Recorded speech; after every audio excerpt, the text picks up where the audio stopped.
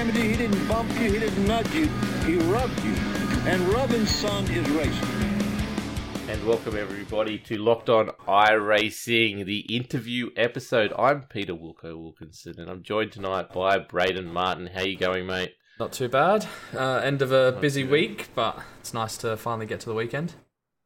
That's it. But what I really want to talk about is the person we've got sitting next to us in the virtual interview booth, Alex McKellar, one of the only people Braden hasn't spun last week in this week in Aussie Cars. Oh. How you going, Alex? I'm good, thank you. Looking forward to having a chat and catching up. Yeah, no, it's going to be good. We've been looking forward to this one for a while, even though we only just booked it in not long ago, filled in a gap we had, which is really good. Thank you for doing that. That's my pleasure. Let's start with the easy question. Who is Alex McKellar? Easy question. Real world. I'm a long-term IT guy. I work in government these days. Really passionate about delivering services to people via the government, which sounds a bit corny, but it's what I do and what I like doing. These days, family man, couple of kids, enjoying that. Love my computer games since I was a kid. And these days, found my way back into sim racing and loving every minute of it. Yes, you would be. We're from the front. I 100% assume you would be. So, let's go. I want to jump into two things there, but we're going to jump into motorsport side of things first. When did the love for motorsport come for you?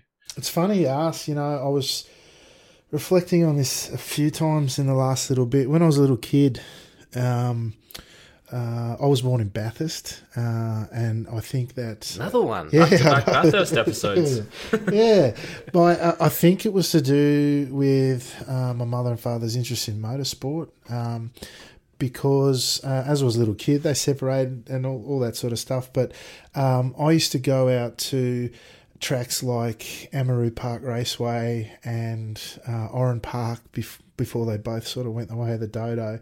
And I didn't really appreciate what I had, to be honest, but I was a little kid walking around, free rein in the pits and all the rest of it. And after races, for example, I'd hop in the steward's car and do a lap around the track and grab the steward's reports off the flag marshals and all that sort of stuff. And wow.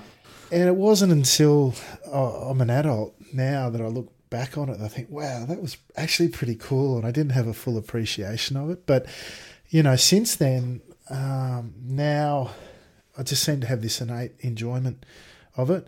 So, like I said, it comes from my mother initially, who used to do all the timekeeping, the lap timing, the old days before it was all electronic. They'd have someone sitting there pushing the button as the cars went over the line, like a clicker button, going click, click, click, click, click. And she'd be literally typing in the numbers of the cars as they went by in order, and they'd marry them up together at the end of the race and then handwrite out the results and stick them on the bulletin board and stuff. So it was interesting. That's sort of where my genesis was, and what I think sort of somehow ingrained in me since then, and why I love it now. So when did you leave Bathurst? Oh, mate, I was a bub. I don't remember it at all. I grew up in Sydney, really, but so all that So time. do you ever get back to Bathurst, obviously for the 1000 or for any other reasons? Can I tell you, I've never been. I feel un-Australian in admitting that, but I've never been. I haven't been either. Look, I've been back to Bathurst, but I've never been for the race. It's something, I guess, on the bucket list to do, though. Oh, it transforms that town like nothing else that you've ever seen. It's ridiculous. But I've been there twice now, and I definitely want to go back. I've been planning for the last 3 years to go back. So we'll have to tee it up with a whole heap of people and get there as a group at some stage. But so is it supercars? Was it V8s? Was it GTs? Or was it Formula One? What motorsport have you been into all your life? Oh, look, the stuff that I watch varies from time to time. These days, I've fallen into the F1 stuff. I really enjoy watching that, the late nights notwithstanding. But the V8s I got into for a little while. It doesn't really grab me as much as the open wheelers, to be honest, and that's reflected in what I race and iRacing as well. So really enjoying the F1s. I'd love to see Danny Rick come a bit better. But having said that, how exciting is that pairing? And then you throw in the Verstappen battle with Hamilton, and you got a season to look forward to, right? So yeah, it's been nice to actually see them actually fighting this year. I think last year we saw like at a track or two here and there, they were able to battle pretty hard. But like this season, it's been full on every single race, and it almost feels like Red Bull have the upper hand, which it hasn't felt like for a long time. So I've actually really enjoyed it this season. 100%. Can I tell you what I'm really enjoying too? A couple of seasons ago when Verstappen burst on the scene, I didn't like him. I didn't like the attitude he had. It excuse me. It appeared to be kind of an arrogance, but I think back to my sporting days and what I witnessed, or what I've just witnessed generally about really elite athletes. They have this confidence that they need, right? They're risk takers. They need to be risk takers, and they're really, really confident. And I think the challenge is sometimes that confidence, it's a fine line between confidence and arrogance. And sometimes really confident people and the risk takers and it looks like they're arrogant, but it's really just a high degree of confidence. Sometimes I think it bleeds over, to be fair, but I think either Verstappen's matured or now you can just see that confidence is well founded and all that. But it's kind of a different persona that he carries now, and I've really enjoyed seeing that development. Similar with Norris, Lando when he was racing on iRacing, he did some SNL events with us way back when, and when he used to race the Skippies before he was in F1 land, and you see him. He's even on Twitch these days. His attitude's different. He was a bit of a troll on the forums at times and all the rest of it, but now he's matured into that professional athlete that he is, and still got a sense of humour and all the rest of it. But seeing those sort of growth in those people has been really cool in the last little bit too. Yeah, Lando's definitely become one of the most likeable in the field, I reckon, and especially the way he interacts with his audience, like through YouTube and Twitch and things like that. It's definitely, marketing-wise, at the very least, is genius. Yeah, absolutely. It's great to see a new generation coming through and what that's brought with it. And that connectedness with the internet and Twitch and all the rest of it, that immediacy and that direct interaction, brilliant for the brand, I would have thought, whether it be F1 or the individuals and teams themselves. Definitely. Now, I want to get back into, you mentioned in your sporting life, what type of sports did you play when you were younger? Oh, now? Yeah. So, I'm a bit of a big unit, and I used to play rugby. Yep. Yeah, I started in under 9s or under 10s, I think it was, and I played right through to my mid 20s, where I sort of fell away from it. But yeah, so 15 or more years of rugby, all sorts of different sports here, there, and everywhere. Played at some good levels and had some really good fun with it. Then I drifted away from that, played a bit of basketball. I ended up as kind of, I don't know if you call it a midlife crisis, just before my 40th birthday. I got into mixed martial arts and competed a bit there, and did a few things there, which was really, really fun. And can I tell you, I wish mixed martial arts, MMA, or particularly jiu-jitsu was around when I was a kid, because I think that's what I would have done instead of rugby. Really, really immersive and really engaging, and it's a lot of fun. Do you follow any of the actual stuff on TV these days of mixed martial arts? It's funny, whether it be MMA or rugby or whatever, once I stopped doing it, I stopped following it to a large degree. Like, I don't watch much of the footy on, despite, what I did in footy, and with the MMA, I was right into it, and not so much anymore. I do watch it from time to time, some of the big stuff. I think we're a bit oversaturated with the UFC and other things. And the stylistic progression that it's made from the very, very start, where you had the Gracies coming in and doing their thing, and revolutionising what martial arts and mixed martial arts was, through to where it's evolved to today, where it's largely stand-up, and that groundwork is missing a bit. Not as what I'm into when I'm into the jiu-jitsu, but, it's still fun to pop in every now and then when you see the really good high-level grapplers come in, which is what I enjoy. We could almost do a separate podcast on MMA. I'd love to do that. There's a lot in there, right? I've got in a chat with my friends from school, and whenever there's a UFC a day on that just explodes. They're all into it. I'm just like, I don't understand what's going on. So well done to you all. Look, I want to head over to the other side of things you mentioned before, which is the gaming side of things. So what sort of games did you grow up with? Or what were your favourite ones growing up? Oh, mate, when I was a kid, the best Christmas present I ever got was a Commodore 64. How good is that? Yeah, I know, with a tape drive. And, you want to talk about, copying games and stuff. Dual tape deck, play, record. There's your game copy sort of thing. And I was thinking about it the other day. First, I don't know if you call it a driving game I ever played was Spy Hunter on the C64. Look, I can see you on the screen there with a little... For those listening and not seeing it, I've got a mini Commodore 64 sitting in my hands right here, just in arm's reach. So yes, I love my old 64. Yeah, brilliant. So that was where I started getting into it, and from there, I think the first real serious thing was was a PS1, and Yep.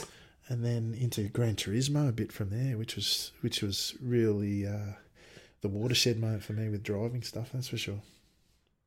Yeah, something different about that, wasn't there? Something special, which obviously I think it's lost its lost its shine now, I guess.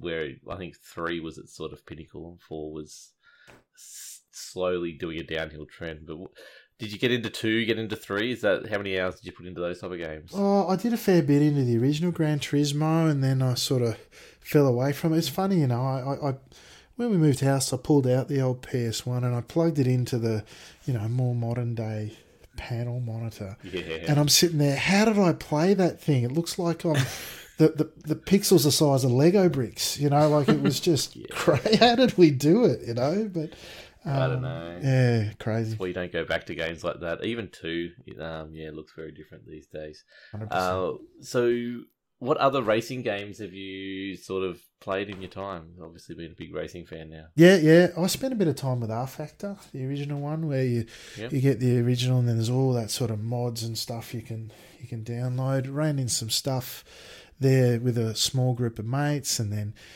some other folk that I see pop up from time to time, even in iRacing to this day. Had a lot of fun in there. Different categories. Love the fact that you could pull out. I could literally, I talked about going to Amaru Park Raceway and things like that. I could pull out a mod that had, the old historic minis against Cortinas and all that sort of stuff, and run it around Amaru. And it was brilliant, Spent a fair bit of time doing that, and then again stopped for quite some time until I found iRacing, and I've been doing that for ever since. Well, it's sort of the next question was going to say, when did you sort of make that dive into sim racing? But obviously it started with the R Factor stuff, but I guess more specifically, when did that jump to iRacing start? Oh, so I'm just thinking back. I'm going to say 2015. 2015 is about when I started iRacing, and just been gradually grinding my way through trying to improve along the way. Found the skips, and I've got to tell you, I've been doing the skips for so it's been 6 years. So I'm going to say it's 5 out of those 6 years. Just found what I enjoyed and stuck with it. It's been really good. Were you instantly hooked when you got onto iRacing? Was it something that straight away you sort of fell into, or did it take a while to warm up to it? What grabbed me with iRacing, apart from the driving and the first time I hop in and you go, what do you mean there's no third person view and all that sort of stuff, it's, this is a serious business here. I love the numbers and the stats and all that. So you go compete, and then there's, 35 different ways you can analyse your race, and then and they call it a career, right? And you can go on your profile page and you can see everything, all those numbers there, and that really draws me in almost as much as the racing itself. And then you talk about the racing, just been no better experience, particularly when you find that category that you connect with, and I'm pleased to say that I have with the skips. I mean, you look at some of the racing we have in Aussie Car, or you find the right group of people that you race with regularly, in whatever official race you're doing. There's just no better feeling than being able to run side by side with a guy. There's a guy I race with from Panama, or there's a guy I race with, several guys in the US or Europe, and you know who they are, you know how they race, and you two have this or half dozen of you have this mutual respect, at least, just those experiences that keep you coming back. It's brilliant. Absolutely. I think that's the best thing about Aussie Car is having the same guys come back season after season for the last 5-6 seasons for me, for sure. And just, you know who you can trust really well. You know who you might still need to be a little bit more wary of here and there, but that's what allows you to have those great races and make less mistakes, because you know where you stand within the field. It makes it a lot better. Absolutely. Those times, those opportunities that you get, those moments where you've sat, you got a 10-lap race or whatever, and 8 of those laps you sit there setting up, picking your marks and all the rest of it. And then those moments in the last couple of laps, or maybe throughout the race, where you can just really throw it in and really do those things that racing, I imagine in real life, is what it's like. I've never done it, but, I feel like this is the closest you can get. So in the last Aussie Car, going into the last lap, did you accidentally make a missed corner and let Snell go into the lead with two or three corners to go? Not at all. Not at all. That was a legitimate mistake, was it? Yeah. I was, and we've talked about it. I said in the post race as well, the 0x or the bonus points this season have really changed the way I race. I know how important the points are. I want to hang on to them, and if I've got the 0x, and then you had, as you say, Ben beside me, he'd already racked up a few, so he was free to race liberally and like full on out there. But honestly, so if you look at the guys that we race with, and I know there's pockets of discords and groups around the place, so I think there was 5 or 6 of us in Discord last night. A couple of them sit muted, so there's no conversation at all. They want to focus and concentrate. But no, we race. Name names. Shame them. Who typically it's Donald. It's Donald. It is Donald. Yeah, it is. I went to watch him stream to hear what you guys are saying. I'm like, he's got everyone muted. I can't even hear it anyway. Yeah, Donald mutes because he's he wants to focus, I think. Plus, he's streaming as well. Ben won't mute so much, as he'll be on push to talk a lot, whereas a lot of us have open mics. Russell sometimes mutes, particularly during quali and stuff like that, or some races he'll mute the whole way. I'll mute during quali because I want to try and do well at that. Yeah. But look, we race. In the race, particularly in the middle stages, you might, how are we going to get around the track the fastest if we're together? Right, but when it comes down to it, I mean, Ben and I, in both races, Ben and I were side by side through the last chicane, or John Scholz and I were side by side through the last chicane. There was no gentlemen's agreements. In fact, I give Ben an accidental hurry up through the final corner in the second race, and we both nearly came a cropper. How many of those conversations include, can we get this pesky Chastity away from all these green cars? It might have been mentioned every now and then, but then, I tell you what did get mentioned this week, the green on his car disappeared. What's going on there? That was only a joke thing. Look, okay, so where it started was we're doing the new liveries, and I'm like, mate, do you just want some green? Actually, I think I just painted it green, and I flicked it through. I said, is that going to make you faster? And he goes, I'm using that. I don't care what you say. I'm using that.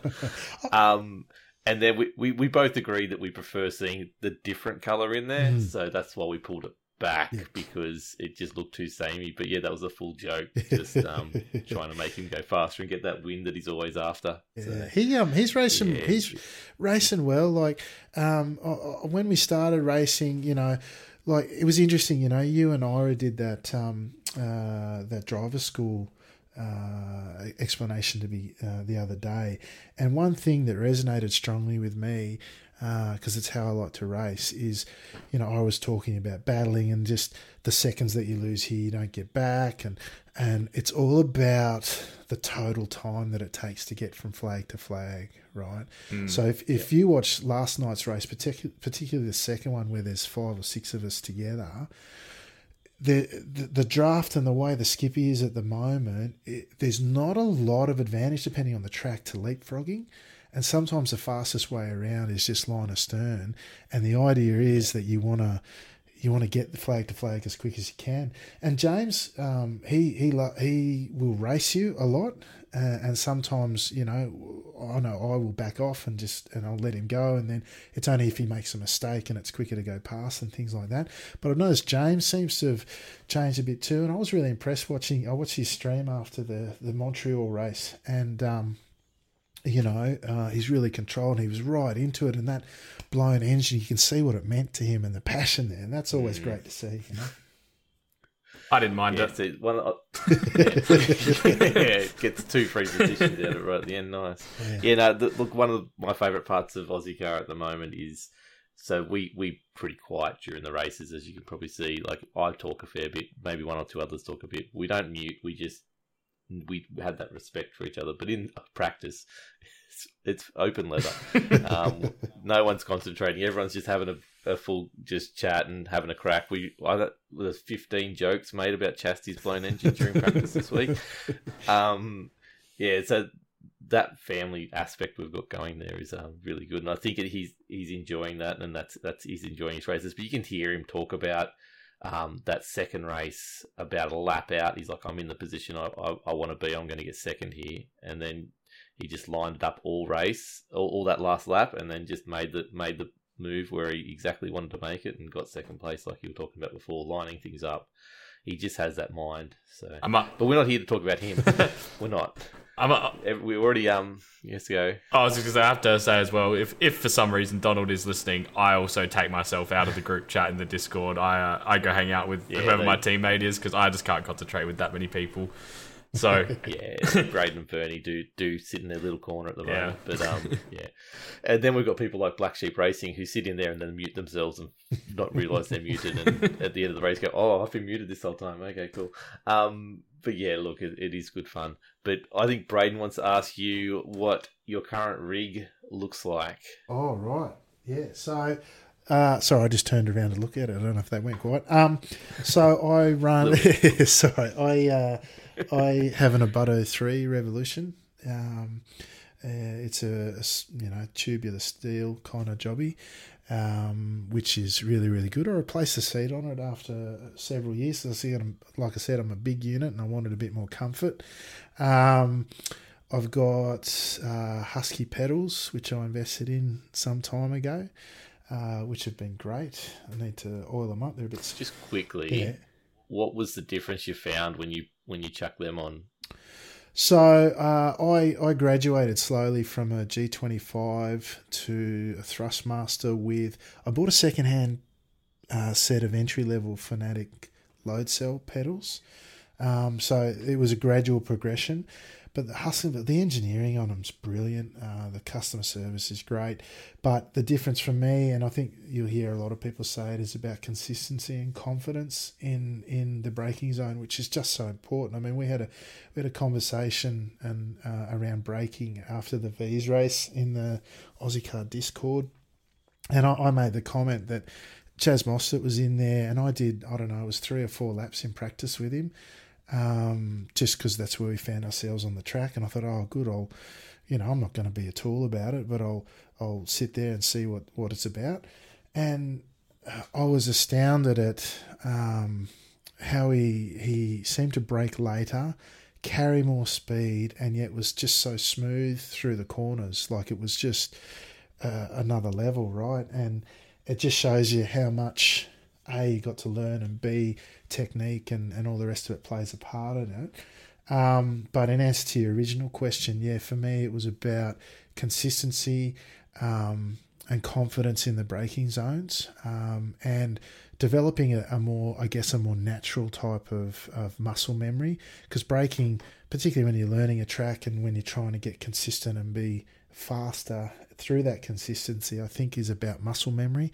Like any sport, I think you want to be able to go into a braking zone not having to think about the application of force. It just happens, right? And I think the load cell helps with that because of you got a potentiometer where it's distance, whereas a load cell is about measuring force. So I think that helps with that, and that's certainly what I found. Great. So now I definitely have to go purchase those sprints that I've been eyeing off for the last 2 weeks. I was gutted, like I got the old ones before the sprints came out, and they literally arrived about a week before the sprints were announced. No. I was spewing because the pedals themselves, I guess the shaft on them that comes up to the plate is actually quite long compared to the sprints, and so the angle of them, and I find sometimes I have to use my toes rather than the ball of my foot, so I've had anyway. I was spewing. Anyway, back to your rig. Where did I stop? Oh, yeah, brakes. So we did the pedals. I invested in a Fanatic Direct Drive DD1, which was brilliant. The fidelity in that is amazing. I don't mind the strength. I turn it quite down unless I'm driving the Vs, which feel like driving a wet sponge unless you pump it right up. And the fidelity on that in terms of catching stuff early is brilliant. And again, consistency with that has been great. And a couple of months ago, I picked up a VR headset, and I've just started racing with that, and that's another level. I borrowed a mate's headset a few years ago to see what this VR thing was about, and I did the race, and I could see the benefits of it. I could see the depth perception and the where the cornering was, the apexes and all the rest of it. I could see that really, really good, but I didn't think the technology was there. I still think it's not quite there, but it's come far enough where I'm willing to dive into it. And can I say the immersion of it is just absolutely another level. I don't run many overlays or anything anymore. I used to run JRT and all that sort of stuff. Now I just have the relative box up and that, and I feel like I'm driving a car. Like I feel like I've got a helmet on, and I'm just there. It's brilliant. What headset did you go for in the end? I got a Pimax 8K Plus. I found off a guy at Gumtree who bought it thinking that it was going to be the next best thing, and then he decided it just wasn't for him, and I picked it up for, I don't know, a few $100 less than it should have been, and the delivery, getting it from overseas and all the rest of it, it was just great. I literally drove around the corner and there was a bloke with a headset. It was brilliant. Wow. And what were you on before that? Did you have triples, or were you on just a single? I had the ultra wide 49, and can I tell you that's a brilliant investment as well. I bought that a few years ago when they came out, and I thought it's slightly less field of view than the triples, but I thought it was well worth the investment as well. Definitely. And anything else on that rig that we need to know about? There's I picked up a second-hand Derek Spears button box, which is pretty groovy. A little bit harder to do by feel these days with the headset, but we get there. But other than that, no, I think that's about it, mate. Very good. Now, I guess you kind of answered this a little bit. So I said I had a question down here. You're a master in Skippy at the moment. You're currently leading the hashtag Green Wall domination of Aussie Car, I heard on the Discord chat the other night.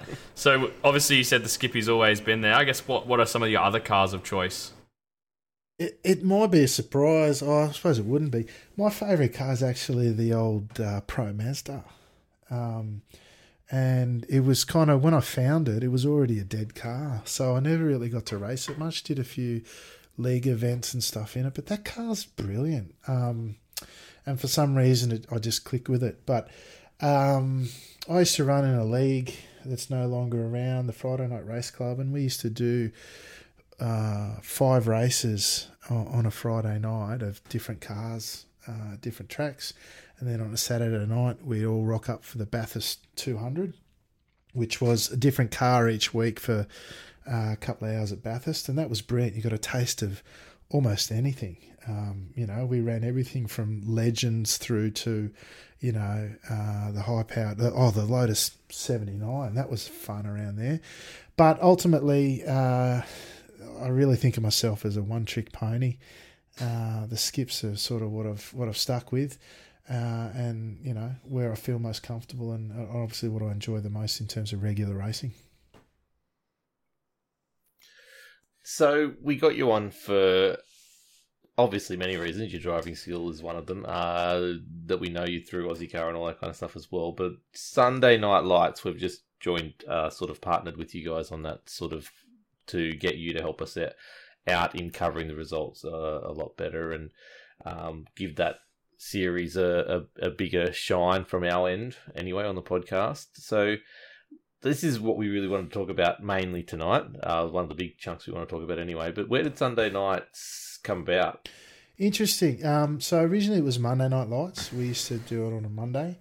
I have to sort of throw back and credit to the original guys that started it out. You guys, I don't know if you're aware of RRTV, which was run by the great man Bernie Weemers. And there were a few guys there that got together and literally did what you guys are doing with the Vs, and got together and said, hey, let's make a soft race and get people in and make something of it. And Bernie Weemers, who way back in the early days of sim racing broadcasting and that, stood up RRTV. It was part of the Redback Racing team, and there was their broadcasting thing. And there were some other guys there like Richard Craig and Dylan Francis and some of these other really regular skippy drivers at the time who pulled together and started doing commentary and stuff on these races. And so that was way back in, I think it was 2015, towards the end of 2015. And from there, they did a couple of seasons. I actually raced in the second season of it. We're up to, if you combine MNL and SNL together, we're up to season 24 this season. I raced in the second one. And after that, that was sort of where I got hooked on the skippies. And it seemed to sort of peter away a bit. And then I actually started commentating with Bernie on RRTV in season 6 of Monday Night Lights. We did it together for about 5 seasons, which was brilliant. And then Bernie sort of stepped back. He wanted to go in different directions and move away a bit from the broadcasting. So I sort of took over the mantle at RRTV for Monday Night Lights as it was then. And then from about, I'm going to say, middle of 2018, no, it was actually, I beg your pardon, it was late 2018, mid to late. I took over the broadcasting on my Twitch/YouTube channels, Top Split TV. And we've been there ever since till we cut over, 2019, we cut over to Sunday Night Lights to try and draw a bigger, stronger field. And we've been kicking goals since then. It's been great. Yeah, definitely have been. Some of the ones recently, you were almost about to crack the 5K, which is nuts. Yeah. Let's. Obviously, you've been doing it for a long time, as we just talked about. But is there any memorable moments that have stood out for you in either Monday or Sunday Night Lights over those years? Yep. The first one I ever sat in the commentary booth, co-commentator with Bernie, was at Lime Rock Park. Like I said, back in 2016, it was. Just the nerves I had and the, can I do this? Who am I to be doing this? And just, but going there had a sense of wanting to help build and the community and invest in the community, because I like seeing, the community grow and enjoy that sort of thing. And I thought it brought a lot to it. So that was one moment that stood out. In terms of racing, though, there've been so many great battles. There was a race at Phillip Island a few seasons back. Phillip Island has remarkably great racing in the skippies. It does. Yeah, it really, really does. And there was a race there where I think we had 16 drivers out of the 18 in one pack. And if it was a 10-lap race, it was for 8 laps of that 10, right? To give you a sort of sense of it. And with skippy racing, you can have these big packs, and they can if you're smart about it, you can change positions and shuffle. I call it shuffling the decks in those packs without it busting up into separate groups, which can happen as well, right? And to see that happen, and you didn't know where to look because there were overtakes happening left, right, and centre, and it was just the epitome of what Skippy racing could be. That one really stood out in terms of the overall group of races and the standard that you can get in good Skippy races. But I guess from an individual drive, there was a race a couple of seasons ago. Benny Simonson failed to qualify at Mosport, and he literally started last on the grid and drove through the field to win it. And just an outstanding drive, and from an outstanding driver. You know, those are probably the three things that I could think of that stood out the most if I thought about it. Okay, so you've been broadcasting now for a bit. How has broadcasting changed over all that time? Yeah, it's interesting. You know, some parts of it have changed, some parts of it haven't. I think if I think about streaming in general, like I used to stream my races, and you know, I'm not an old man of the world or whatever, but it's changed a lot in that when I was started, there was not the volume of people streaming it. It wasn't as an easy entry point to get into it, I guess, in terms of the technology. The tools have changed. They've made it a lot easier to get into it.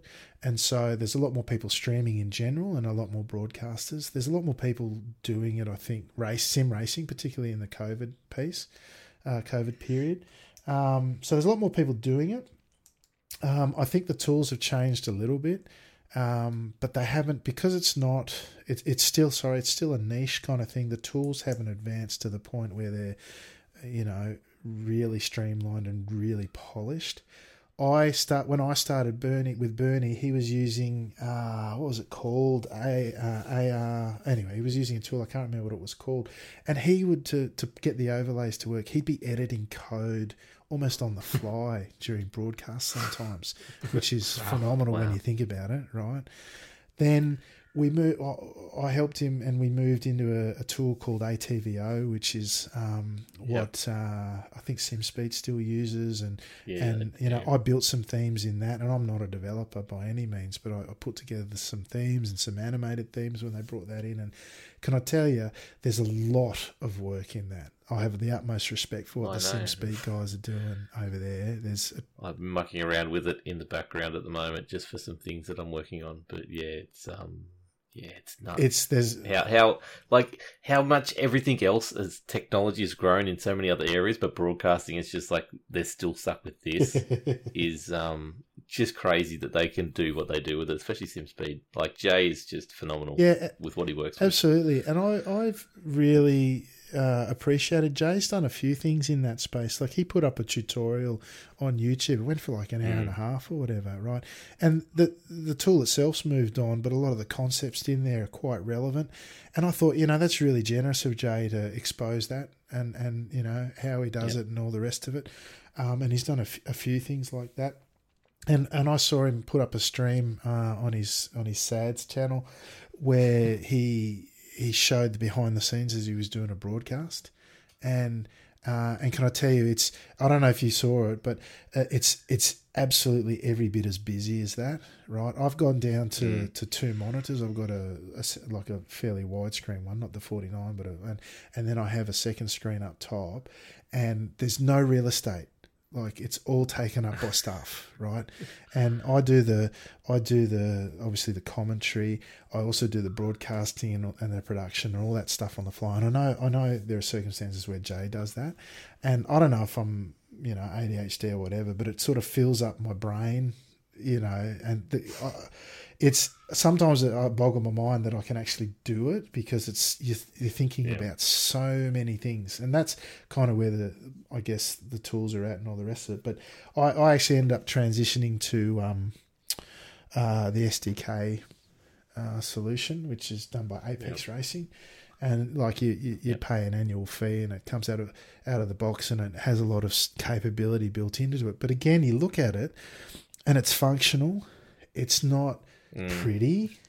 It's not, you know, polished, and you have to edit code and all that sort of stuff. So, you know, going back to your original question, how's it changed? I'd say the tools are improving.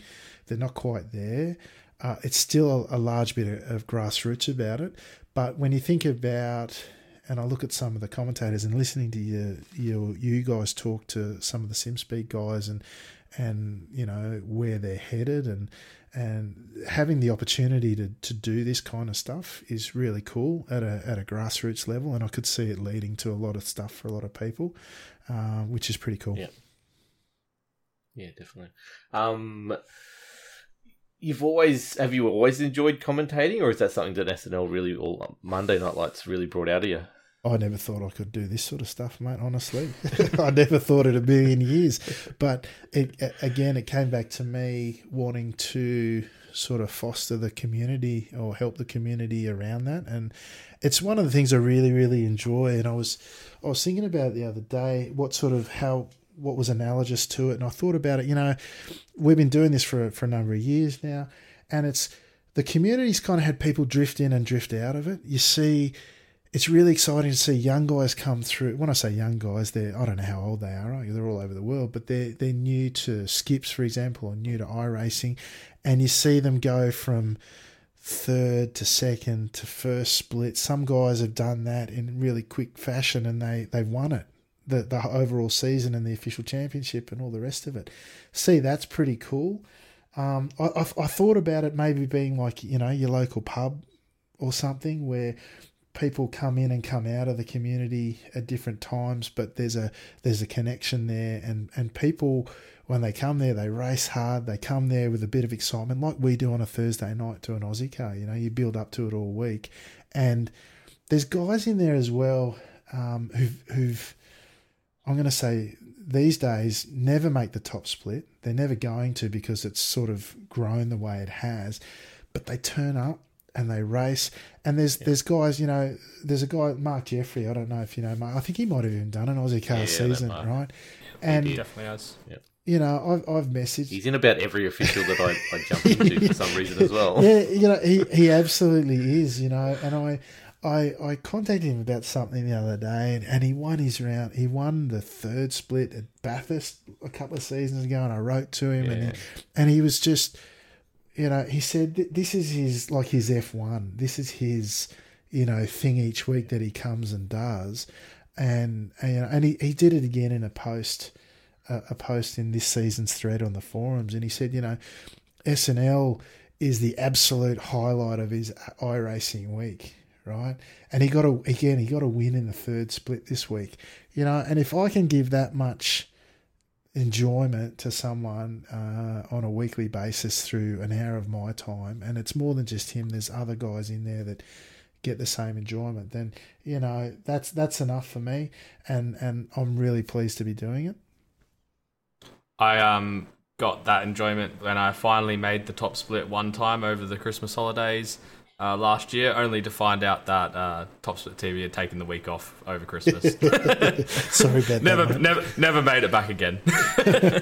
Well, can I tell you, you know, you've been practicing hard this season, and you're well up there in the top 5. If that's where you want to be, mate, bit of time invested in those officials, and you'll be right there. And there's some really, like, I don't know how you describe it.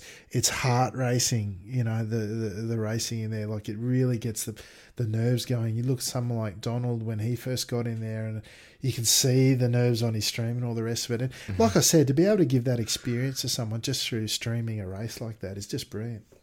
Yeah, absolutely. Who are some of the best drivers you've seen come through the Sunday Night Lights, Monday Night Lights series? Oh. Obviously, you said Lando Norris earlier. Yeah, pretty impressive. Yeah, that's right. So you made Lando. That's completely on me. Yeah. We've had obviously some real world guys come through. Oscar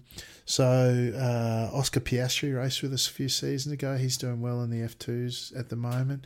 Obviously, Benny Simonson's the class of the field at the moment.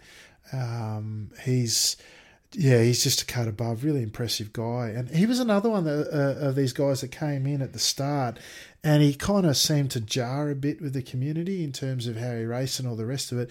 But and I've seen that, or I feel like I've observed that with some of the real world races that come in. But he's sort of I don't know whether he changed stuff or everyone adjusted or whatever it was, but he's really community oriented as well, and he comes back but in terms of his racing, he's a cut above at the moment. He's the class. I don't know if you know, but he's done a lot of real world racing. He's a 24-hour Spa winner in a GT car. I think it's the sports car category. He's got the lap record at Bathurst in a Ferrari. So like the man knows how to steer, and he's a good fella to boot. You know, I was thinking about it the other day. There's some guys in the field at the moment who are just a cut above. Benny's one of them, and he's probably the standout at the moment. Manu Luketa, who's joined us again this season, I call him Big Breaks because he was one of these guys that came on the scene a couple of seasons ago and just had a meteoric rise. But his first race was at VIR, and into the first corner, he somehow managed to break 3 car lengths better than everyone else. It looked like he took this massive dive, but anyway, Big Breaks was born. You guys have raced with Christian Perez. He's an outstanding driver, and brilliant, really, really good. There's a guy who doesn't race so much with us anymore, Sammy Toikala. He's interesting. He's a Finnish fella, and he's really good quality. You know, we've had a couple of really good Aussies in there too. Benjamin Smith won the season a few seasons ago, and he was an absolute standout. But and you know, that was a three ANZ clubbies on the podium for that season. Ben Smith, John Scholz, and Russell Clark, if you can believe it. Those 3 were up there. Wow. Only a few seasons ago, right? Back in his heyday. Yeah, I know. But then, you know, there's a heap of people. You know, Luke Whitten joined the race this week. He was in the second split, but he's won a 2K Cup race, and that is literally the premier race for the skips, right? And have an ANZ guy win a race there was brilliant, you know. So I'm hoping that we get a few more of the ANZ folks back, and you know, through the partnership that you guys have with us now as well, hoping to raise that profile and get the local community back into it a bit more. I heard that after this week, my nickname's going to be No Breaks, so it's a little bit different. Oh, on that, I was going to say, have you got a bit of a call out for all the Oz and New Zealand drivers out there to try and come reclaim that SNL title after, or take it away from all these pesky European speedsters? Yeah, absolutely. Because, you know, we have had some good ANZ guys in there. Like I said, Ben Smith a few seasons ago. I'm thinking about Tim Gorcrotcher. He's another fella. He's he did a Skippy season. I reckon he was in the first season of Aussie Car Skippies. He was. Yeah. It was my biggest memory of him was when he got into Lime Rock and decided not to qualify for the second race because he was that much quicker than everyone else and just wanted to race through the field and still won by like seconds. Yeah, absolutely. Like he's that quick. He's just sort of tapered off in his interest for it, you know. He won a season. Luke Whitten, the guy I mentioned before, he's won a couple of seasons.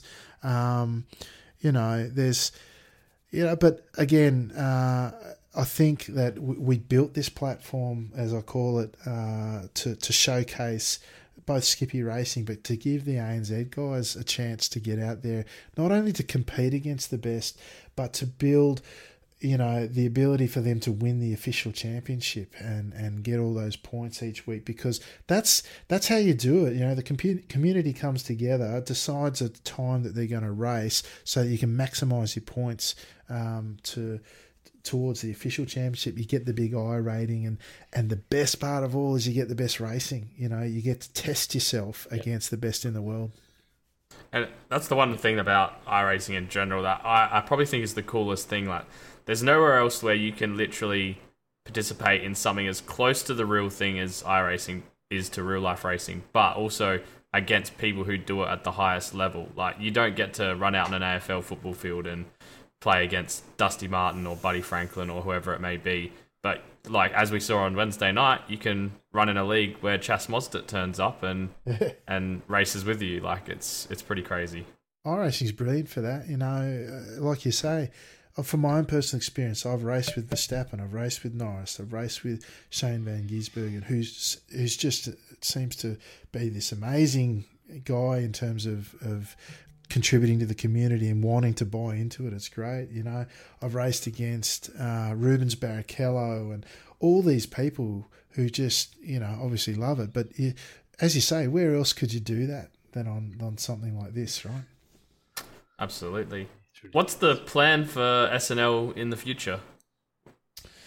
Yeah, look, I would really like to add some greater production quality to things, improve what I do in terms of whether it be, you know, those picture-in-picture replays or overlay stuff.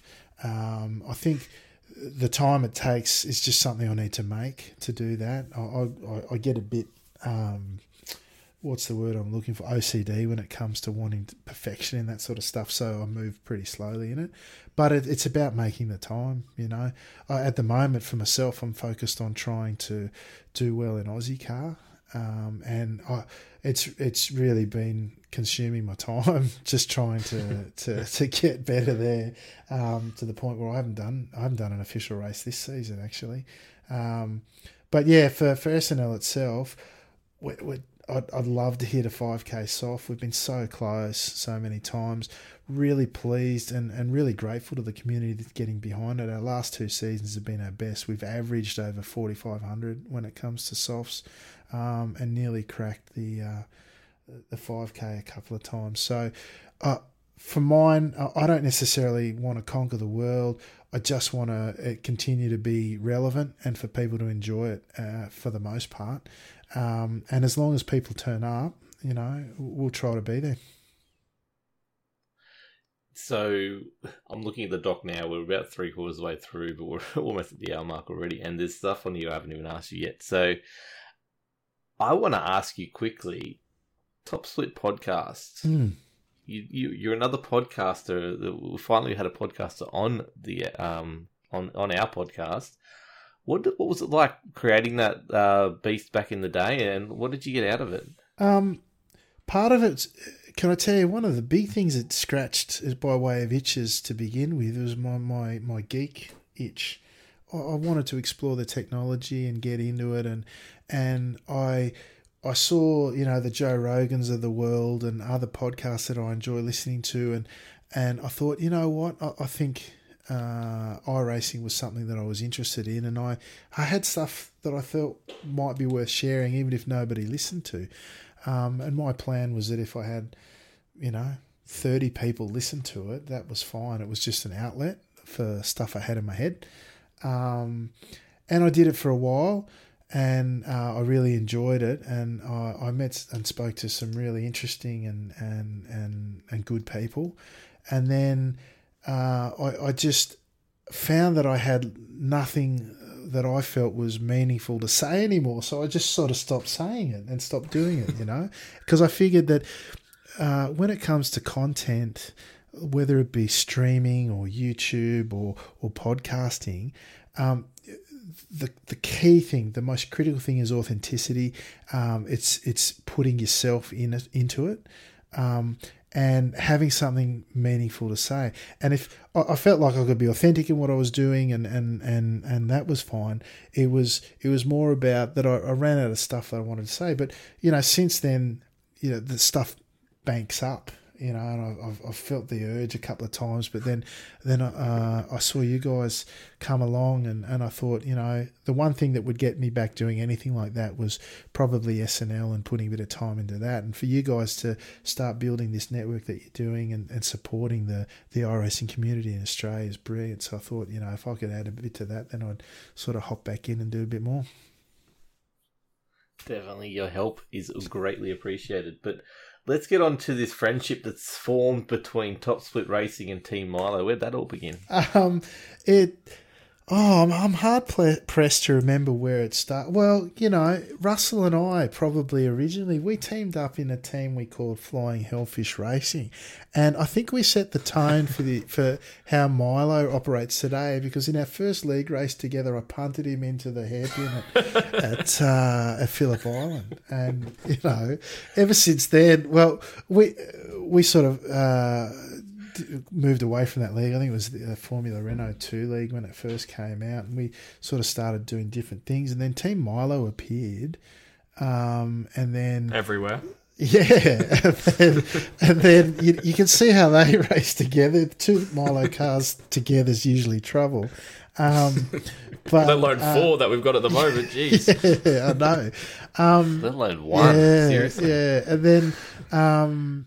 I really wasn't. I wasn't really too fussed with teams and all that sort of stuff. And then AJ, Alex John, actually left Team Milo, and he said to me, "Oh, do you want to race?" Oh, it was an enduro or something.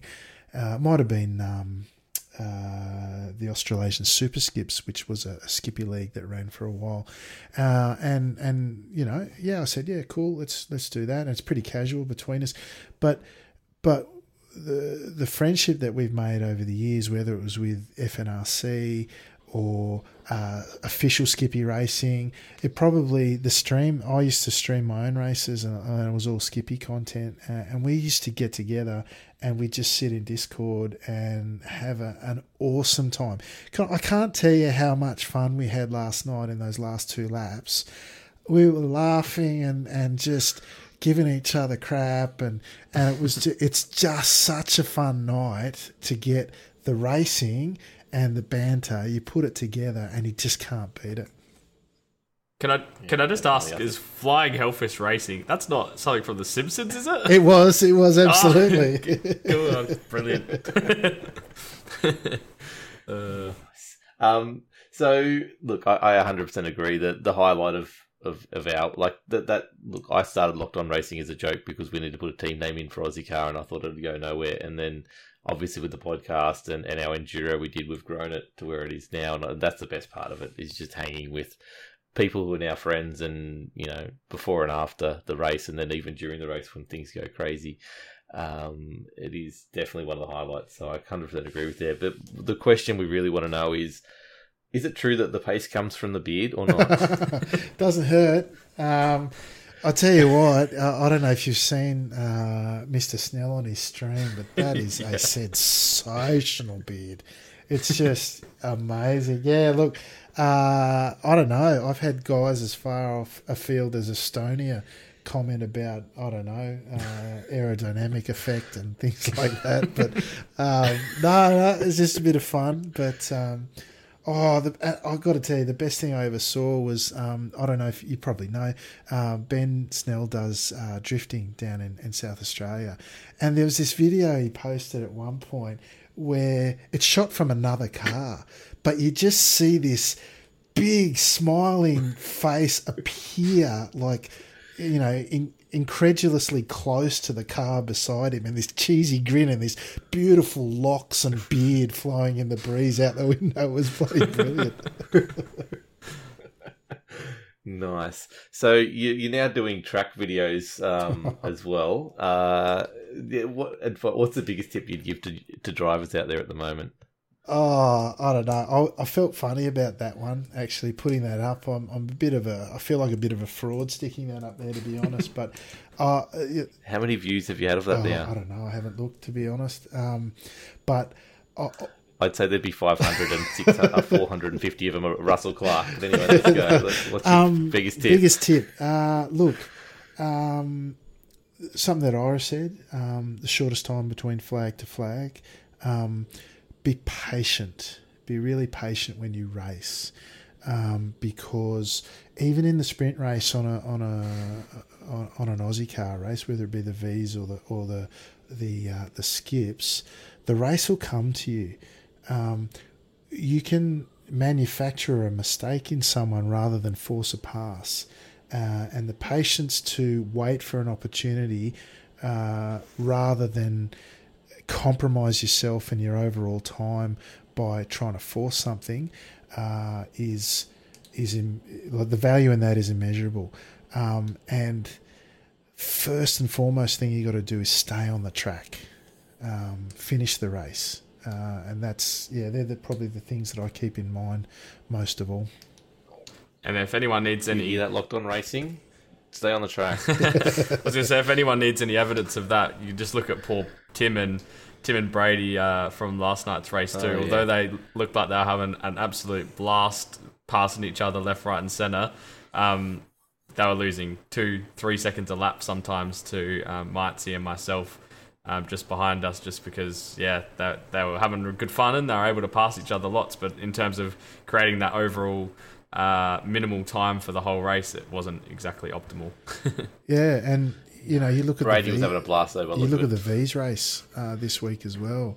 Yeah, and I haven't nutted out the strategy there yet. Week 1, Cam and I stayed out, and he's quicker than me, so I just sat in behind him, and that was fine, right?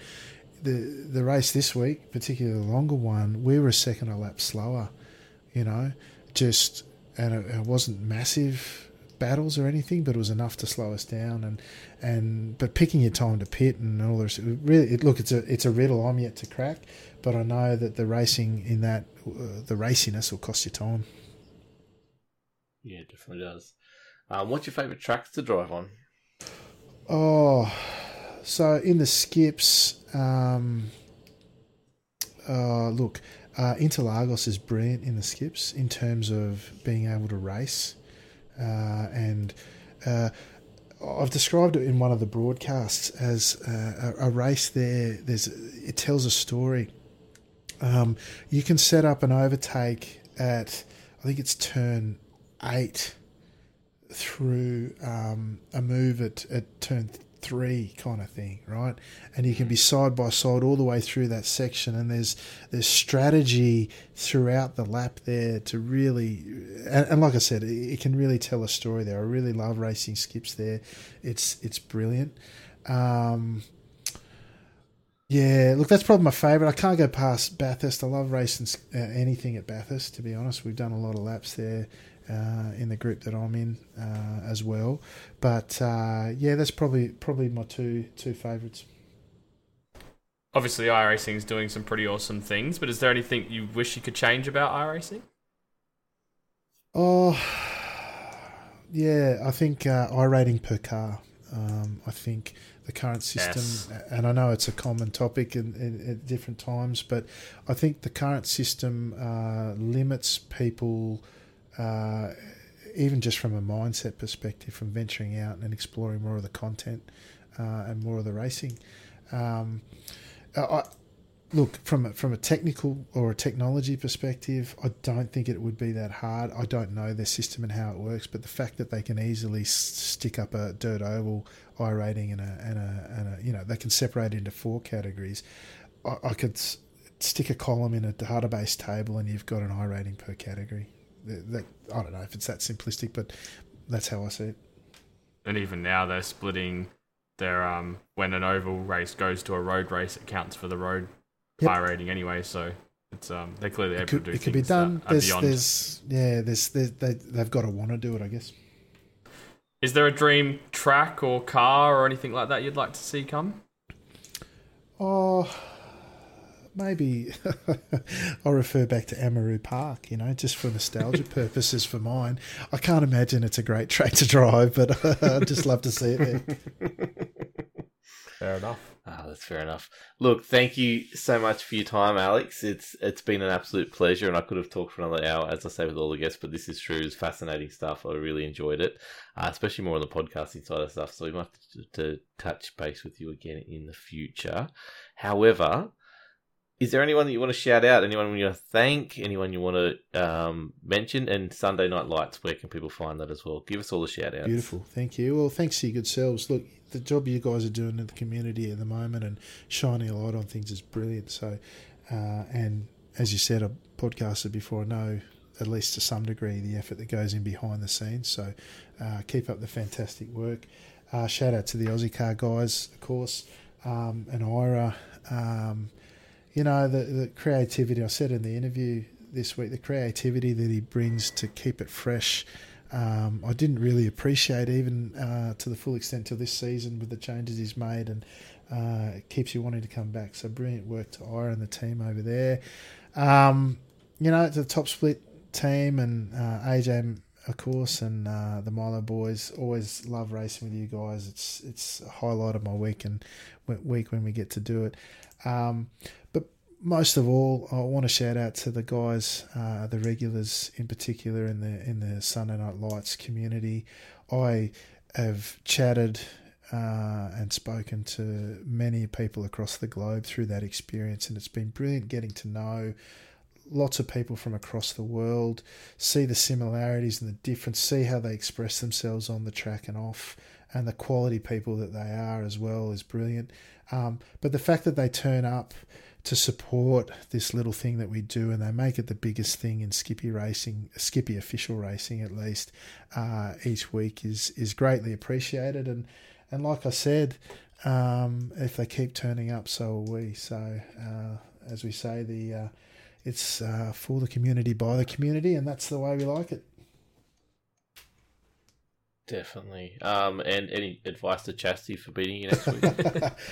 Patience. If it was the one thing I'd say to James, it would be, and I don't want to tell him how to race because, quite frankly, he's good at what he does, and like I said, I always feel like a fraud. But it would be, patience. Don't necessarily attack just because the gap's there. Wait for the right opportunity and play the long game. And I just want to say, I want to call Jason Fewens Hollywood on air. Any advice for him in his commentary career that's now taking off as well? Yeah, Mr. Hollywood? I think it's brilliant that he's got in and given up his seat to do it, I read a really great article. I can't remember if it was Jake Sperry because the article's disappeared now.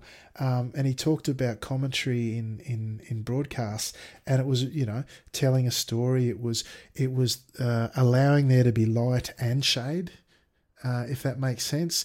Letting the story of the race build to a crescendo and then to its climax sort of thing. So just thank him for getting in and, like I say, giving up his seat, and then just be patient with yourself and learn the craft, because it is a craft, and I'm no expert at it for sure, but it's fun doing it. I think Sperry did a great job of building to a crescendo in Aussie Cars on Thursday night, and it was amazing to have him on broadcasting it. So thank you, Sperry, if you're listening, and I know you do sometimes. So thank you. Look, Alex, thank you so much, mate. It's been an absolute legend. You've been an absolute legend. I just quickly want to say, Braden, do you want to give a quick shout out to where people can find you? Yeah, so as always, I'll probably not, but I'll try my best to do a little stream over the weekend or something. So you can catch that at twitch.tv/the1dwade.